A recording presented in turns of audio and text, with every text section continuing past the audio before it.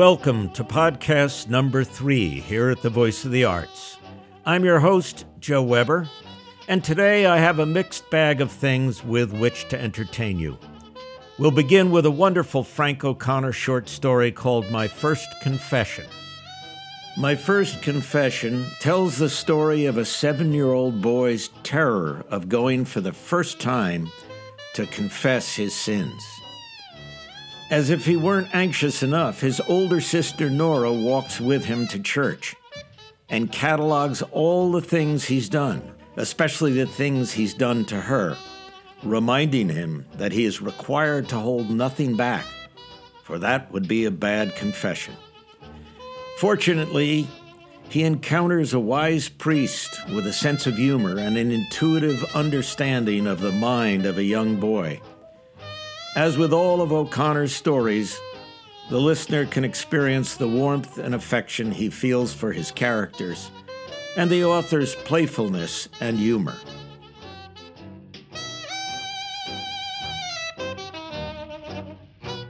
First Confession, a short story by Frank O'Connor.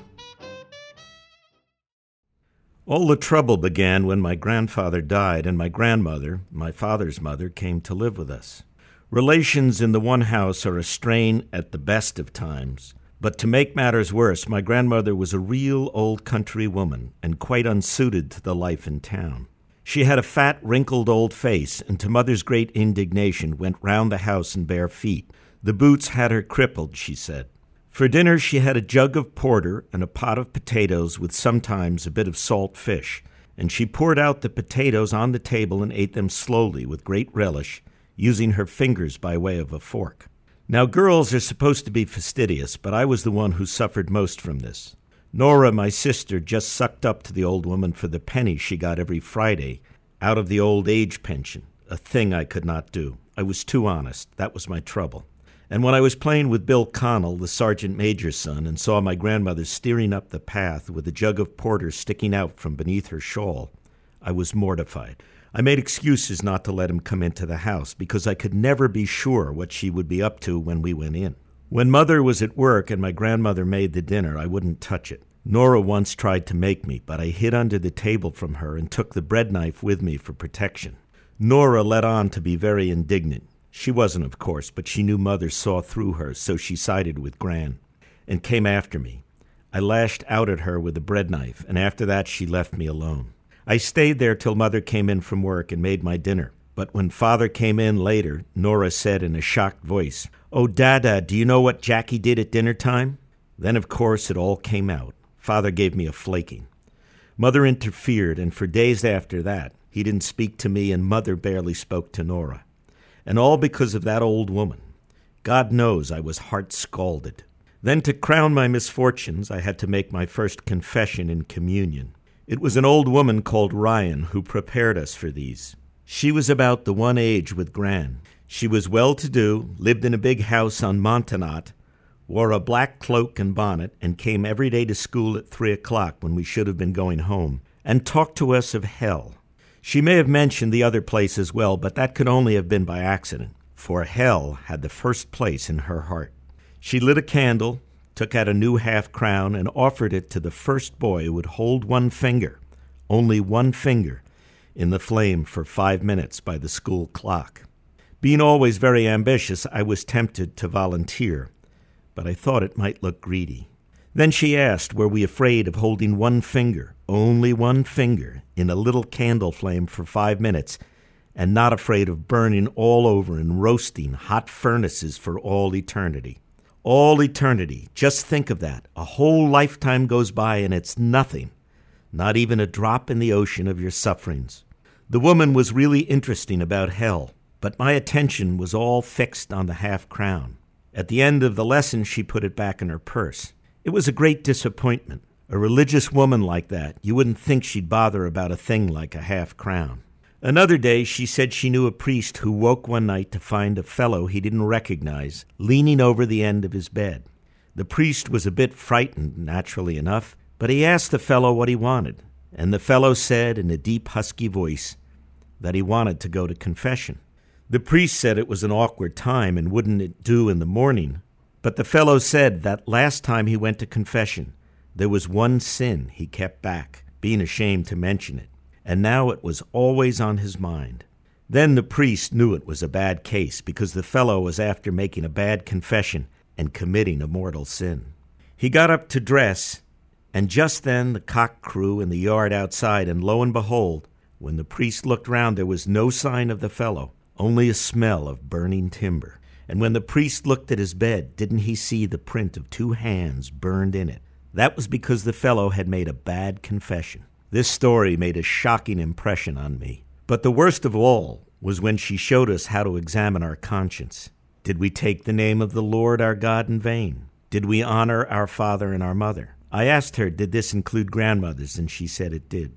Did we love our neighbor as ourselves? Did we covet our neighbor's goods? I thought of the way I felt about the penny that Nora got every Friday.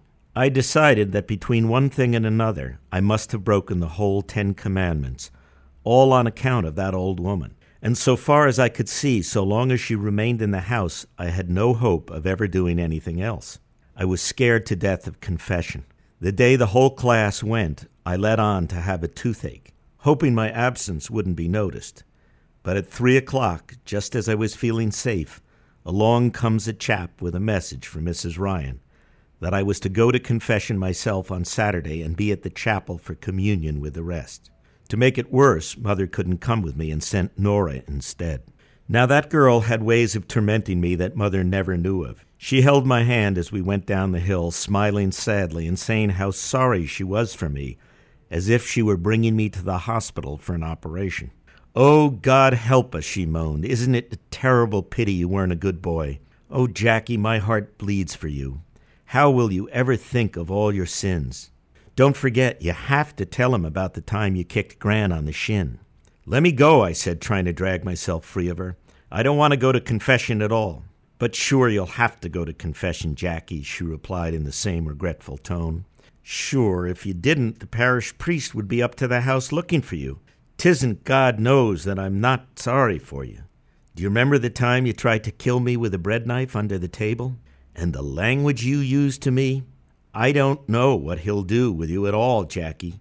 He might have to send you up to the bishop." I remember thinking bitterly that she didn't know the half of what I had to tell. If I told it, I knew I couldn't tell it, and understood perfectly why the fellow in Mrs. Ryan's story made a bad confession. It seemed to me a great shame that people wouldn't stop criticizing him. I remember that steep hill down to the church, and the sunlit hillsides beyond the valley of the river, which I saw in the gaps between the houses like Adam's last glimpse of paradise. Then, when she had maneuvered me down the long flight of steps to the chapel yard, Nora suddenly changed her tone. She became the raging, malicious devil she really was. "There you are," she said with a yelp of triumph, hurling me through the church door. "And I hope he'll give you the penitential psalms, you dirty little caffler." I knew then I was lost, given up to eternal justice. The door with the colored glass panels swung shut behind me. The sunlight went out and gave place to deep shadow, and the wind whistled outside so that the silence within seemed to crackle like ice under my feet.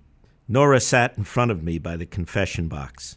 There were a couple of old women ahead of her, and then a miserable-looking poor devil came and wedged me in at the other side so that I couldn't escape even if I had the courage. He joined his hands and rolled his eyes in the direction of the roof, muttering aspirations in an anguished tone, and I wondered, had he a grandmother too?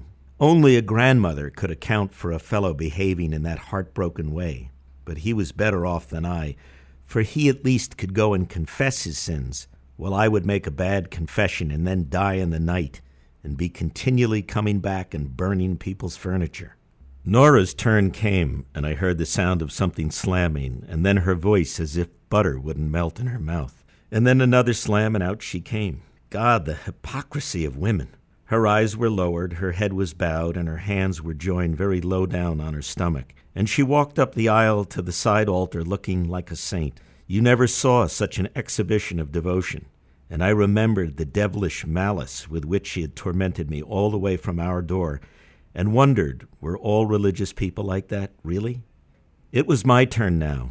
With the fear of damnation in my soul, I went in, and the confessional door closed of itself behind me. It was pitch dark, and I couldn't see priest or anything else. Then I really began to be frightened. In the darkness, it was a matter between God and me, and he had all the odds. He knew what my intentions were before I even started. I had no chance. All I had ever been told about confession got mixed up in my mind, and I knelt to one wall and said, "Bless me, Father, for I have sinned. This is my first confession." I waited for a few minutes, but nothing happened. So I tried it on the other wall. Nothing happened there either. He had me spotted all right. It must have been then that I noticed the shelf at about one height with my head. It was really a place for grown-up people to rest their elbows, but in my distracted state, I thought it was probably the place you were supposed to kneel. Of course, it was on the high side and not very deep, but I was always good at climbing and managed to get up all right. Staying up was the trouble. There was room only for my knees and nothing you could get a grip on but a sort of wooden molding a bit above it. I held on to the molding and repeated the words a little louder. And this time something happened all right. A slide was slammed back, a little light entered the box, and a man's voice said, "Who's there?" "'Tis me, Father," I said, for fear he mightn't see me and go away again. I couldn't see him at all. The place the voice came from was under the molding, about level with my knees. So I took a good grip of the molding and swung myself down till I saw the astonished face of a young priest looking up at me. He had to put his head on one side to see me, and I had to put mine on one side to see him. So we were more or less talking to one another upside down. It struck me as a queer way of hearing confessions, but I didn't feel it my place to criticize. "Bless me, Father, for I have sinned. This is my first confession," I rattled off all in one breath, and swung myself down the least shade more to make it easier for him. "What are you doing up there?" he shouted in an angry voice, and the strain the politeness was putting on my hold of the molding, and the shock of being addressed in such an uncivil tone were too much for me. I lost my grip, tumbled, and hit the door an unmerciful wallop before I found myself flat on my back in the middle of the aisle. The people who had been waiting stood up with their mouths open. The priest opened the door of the middle box and came out, pushing his biretta back from his forehead. He looked something terrible. Then Nora came scampering down the aisle. "Oh, you dirty little caffler," she said. "I might have known you'd do it. I might have known you'd disgrace me. I can't leave you out of my sight for 1 minute." Before I could even get to my feet to defend myself, she bent down and gave me a clip across the ear. This reminded me that I was so stunned I had even forgotten to cry, so that people might think I wasn't hurt at all, when in fact I was probably maimed for life. I gave a roar out of me. "What's all this about?" the priest hissed, getting angrier than ever and pushing Nora off me. "How dare you hit the child like that, you little vixen?" "But I can't do my penance with him, Father," Nora cried, cocking an outraged eye up at him. "Well, go and do it, or I'll give you some more to do," he said, giving me a hand up. "Was it coming to confession you were, my poor man?" he asked me. "'Twas, Father," said I with a sob. "Oh," he said respectfully, "a big hefty fellow like you must have terrible sins. Is this your first?" "'Tis, Father," said I. "Worse and worse," he said gloomily. "The crimes of a lifetime. I don't know will I get rid of you at all today. You'd better wait now till I'm finished with these old ones. You can see by the looks of them they haven't much to tell." "I will, Father," I said with something approaching joy. The relief of it was really enormous. Nora stuck out her tongue at me from behind his back, but I couldn't even be bothered retorting. I knew from the very moment that man opened his mouth that he was intelligent above the ordinary. When I had time to think, I saw how right I was. It only stood to reason that a fellow confessing after 7 years would have more to tell than people that went every week. The crimes of a lifetime, exactly as he said. It was only what he expected, and the rest was the cackle of old women and girls with their talk of hell, the bishop, and the penitential psalms. That was all they knew. I started to make my examination of conscience, and barring the one bad business of my grandmother, it didn't seem so bad. The next time, the priest steered me into the confession box himself, and left the shutter back the way I could see him get in and sit down at the further side of the grill from me. "Well now," he said, "what do they call you?" "Jackie, Father," said I. "And what's the trouble to you, Jackie?" "Father," I said, feeling I might as well get it over while I had him in good humor, I had it all arranged to kill my grandmother. He seemed a bit shaken by that, all right, because he said nothing for quite a while. My goodness, he said at last, that'd be a shocking thing to do. What put that into your head? Father, I said, feeling very sorry for myself, she's an awful woman. Is she? He asked. What way is she awful? She takes porter, Father, I said, knowing well from the way Mother talked of it that this was a mortal sin, and hoping it would make the priest take a more favorable view of my case. Oh my, he said, and I could see he was impressed. And snuff, Father, said I. That's a bad case, sure enough, Jackie, he said. And she goes round in her bare feet, Father. I went on in a rush of self-pity, and she knows I don't like her, and she gives pennies to Nora and none to me, and my da sides with her and flakes me, and one night I was so heart-scalded I made up my mind I'd have to kill her. And what would you do with the body? He asked with great interest. I was thinking I could chop that up and carry it away in a barrow I have, I said. Begor, Jackie, he said, do you know you're a terrible child? I know, Father, I said, for I was just thinking the same thing myself. I tried to kill Nora, too, with a bread knife under the table, only I missed her. Is that the little girl that was beating you just now? He asked. 'Tis, Father. Someone will go for her with a bread knife one day, and he won't miss her, he said rather cryptically. You must have great courage. Between ourselves, there's a lot of people I'd like to do the same to, but I'd never have the nerve. Hanging is an awful death. Is it, Father? I asked with deepest interest. I was always very keen on hanging. Did you ever see a fellow hanged? Dozens of them, he said solemnly, and they all died roaring. Jay, I said. Oh, a terrible death, he said with great satisfaction. Lots of the fellows I saw killed their grandmothers, too, but they all said 'twas never worth it. He had me there for a full 10 minutes talking, and then walked out the chapel yard with me. I was genuinely sorry to part with him because he was the most entertaining character I'd ever met in the religious line.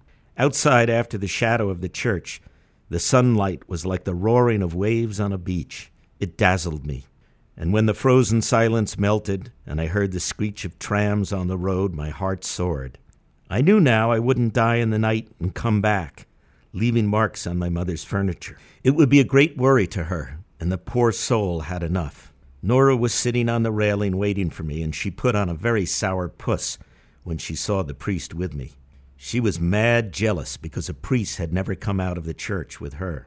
Well, she asked coldly after he left me, what did he give you? 3 Hail Marys, I said. 3 Hail Marys, she repeated incredulously. You mustn't have told him anything. I told him everything, I said confidently. About Gran and all, about Gran and all. All she wanted was to be able to go home and say I'd made a bad confession. Did you tell him you went for me with a bread knife, she asked with a frown. I did, to be sure. And he only gave you 3 Hail Marys? That's all. She slowly got down from the railing with a baffled air. Clearly, this was beyond her. As we mounted the steps back to the main road, she looked at me suspiciously. What are you sucking, she asked. Bullseyes. Was it the priest gave them to you? 'Twas. Lord God, she wailed bitterly, some people have all the luck. 'Tis no advantage to anybody trying to be good. I might just as well be a sinner like you. Isn't it wonderful when, as a child, you meet a sympathetic and understanding adult who can help you overcome your fears, and that doesn't change when you reach adulthood? Tell me your sins, my son. Well, I should mention that I'm Jewish. Well, that's no sin. Oh, good. Anyway, I wanted to talk to you about Dr. Watley. I have a suspicion that he's converted to Judaism purely for the jokes. And this offends you as a Jewish person? No, it offends me as a comedian.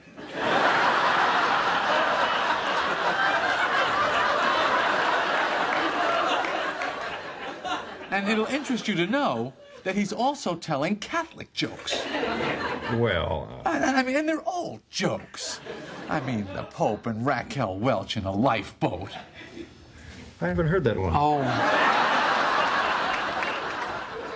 I'm sure you have. They're out on the ocean and yada, yada, yada.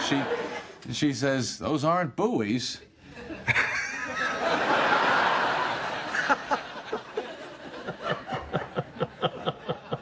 Father? 1 second.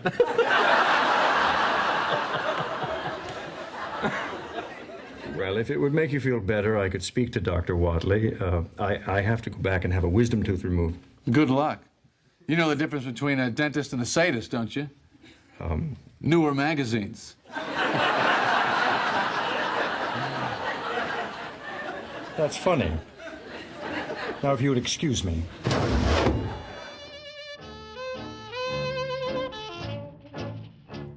I'm not the only one who reads and discusses literature in our programming. Webley Webster is also one of our contributors who loves a spirited discussion of plays and novels. Well, our Bob and Ray staff has been busy on fall features for the past week, and one of those which you have requested most is the Webley Webster Book Review, which, of course, has been quite popular in the past. And, Webb, I'm looking forward to a fall and winter of great books brought to life in vivid description by you on these weekly visits. You put it real pretty, Bob.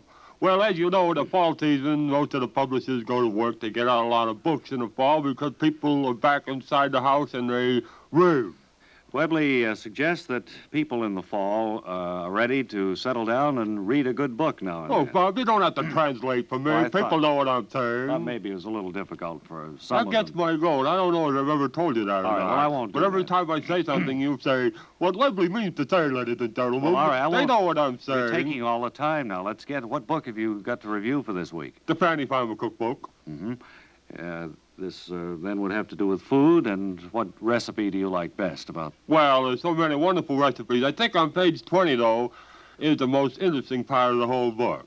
Uh-huh. This ship is at sea for about 4 or 5 days. And as we look in on them... Ship at sea in the Fanny Farmer Cookbook? That's right. You sure you have the right book? You're reviewing the right one? Look, you mind your business and all my mind. But I see the On page Webley 48. Webster players over there. What are they? They're here to dramatize what I think is the most interesting part of the book. Sort of They're to gonna whet your dramatize a appetite. cookbook, huh? Well, that's I don't what I'm remember going to seeing- do. All right. Page 48, then. It's shortly after 4 bells, and the ship's at sea for about 8 days. And we look in and... You sent for me, Captain? That's right, matey. Take a look at this here chart. Why, sir, you Where? got the chart upside down. Why, you... Oh. You'll keep a civil tongue in your head when you talk to the good captain of this tub. Begging your pardon, Captain. I just took a quick glance at the chart there. I want you to take a good look at this chart, matey, and tell the captain where we are. Well, if it were me, sir, I'd say we're about 200 miles south of Hatteras, sir. What do you mean, if it be you? What kind of lingo is that to say to the good captain? Well, you ask me, Why, sir, well... you- Oh. Get up off the deck, matey. Try to keep a civil tongue in your head. Now then, Begging your pardon, sir. what be we have to eat? Well, we got some corned beef below, sir. A bit of blood pudding. And some pilot crackers. Why, you... Oh. That's no bill of fare to recite to the captain, mate. Now get ye out of here. Aye, sir. So, that's Wow. pretty exciting, Oh, isn't it's it? exciting. Yeah, but That's the Fanny Farmer Cookbook. Get it at any bookstore, I guess. On the 14th of February, we sail from the land. Well, that's all for today. Thanks for staying tuned in. I'm Joe Weber saying goodbye here at the Voice of the Arts. Until next time. Man in the ship's company. When bound from the eastward to the westward sailed we. Well, we had not been sailing scarce days 2 or 3, when the man in our mast had strange colours spidey. They came bearing down on us for to see who we were, and under a mizzen black colour she wore. Oh Lord, cried our captain, what shall we do now? Here comes a bold pirate to rob us, I know. Oh no, cried our first mate, that never shall be so. We will shake out a reef, boys, and away we will go. Then this bold pirate, he came alongside, with a loud speaking trumpet, whence came you, he cried. Well, our captain being up, me boys, he did answer him so. Well, we come from fair London, and we're bound for Callao. Then back your main topsail, and bring your ship to. I have a long letter to send home by you. When I back me main topsail, and I bring me ship to, it will be in a harbour not alongside of you. Well, they chased us to the windward all through the long day. They chased us to the westward but could make no way. They fired shots after us but none could prevail. For the bold Princess Royal, she showed them her tail. Thank God, cried our captain, now the pirate is gone. Go you down to your grog, boys, go you down, everyone. Go you down to your grog, boys, aye, and be of good cheer. While the princess has sea room, brave boys, never fear.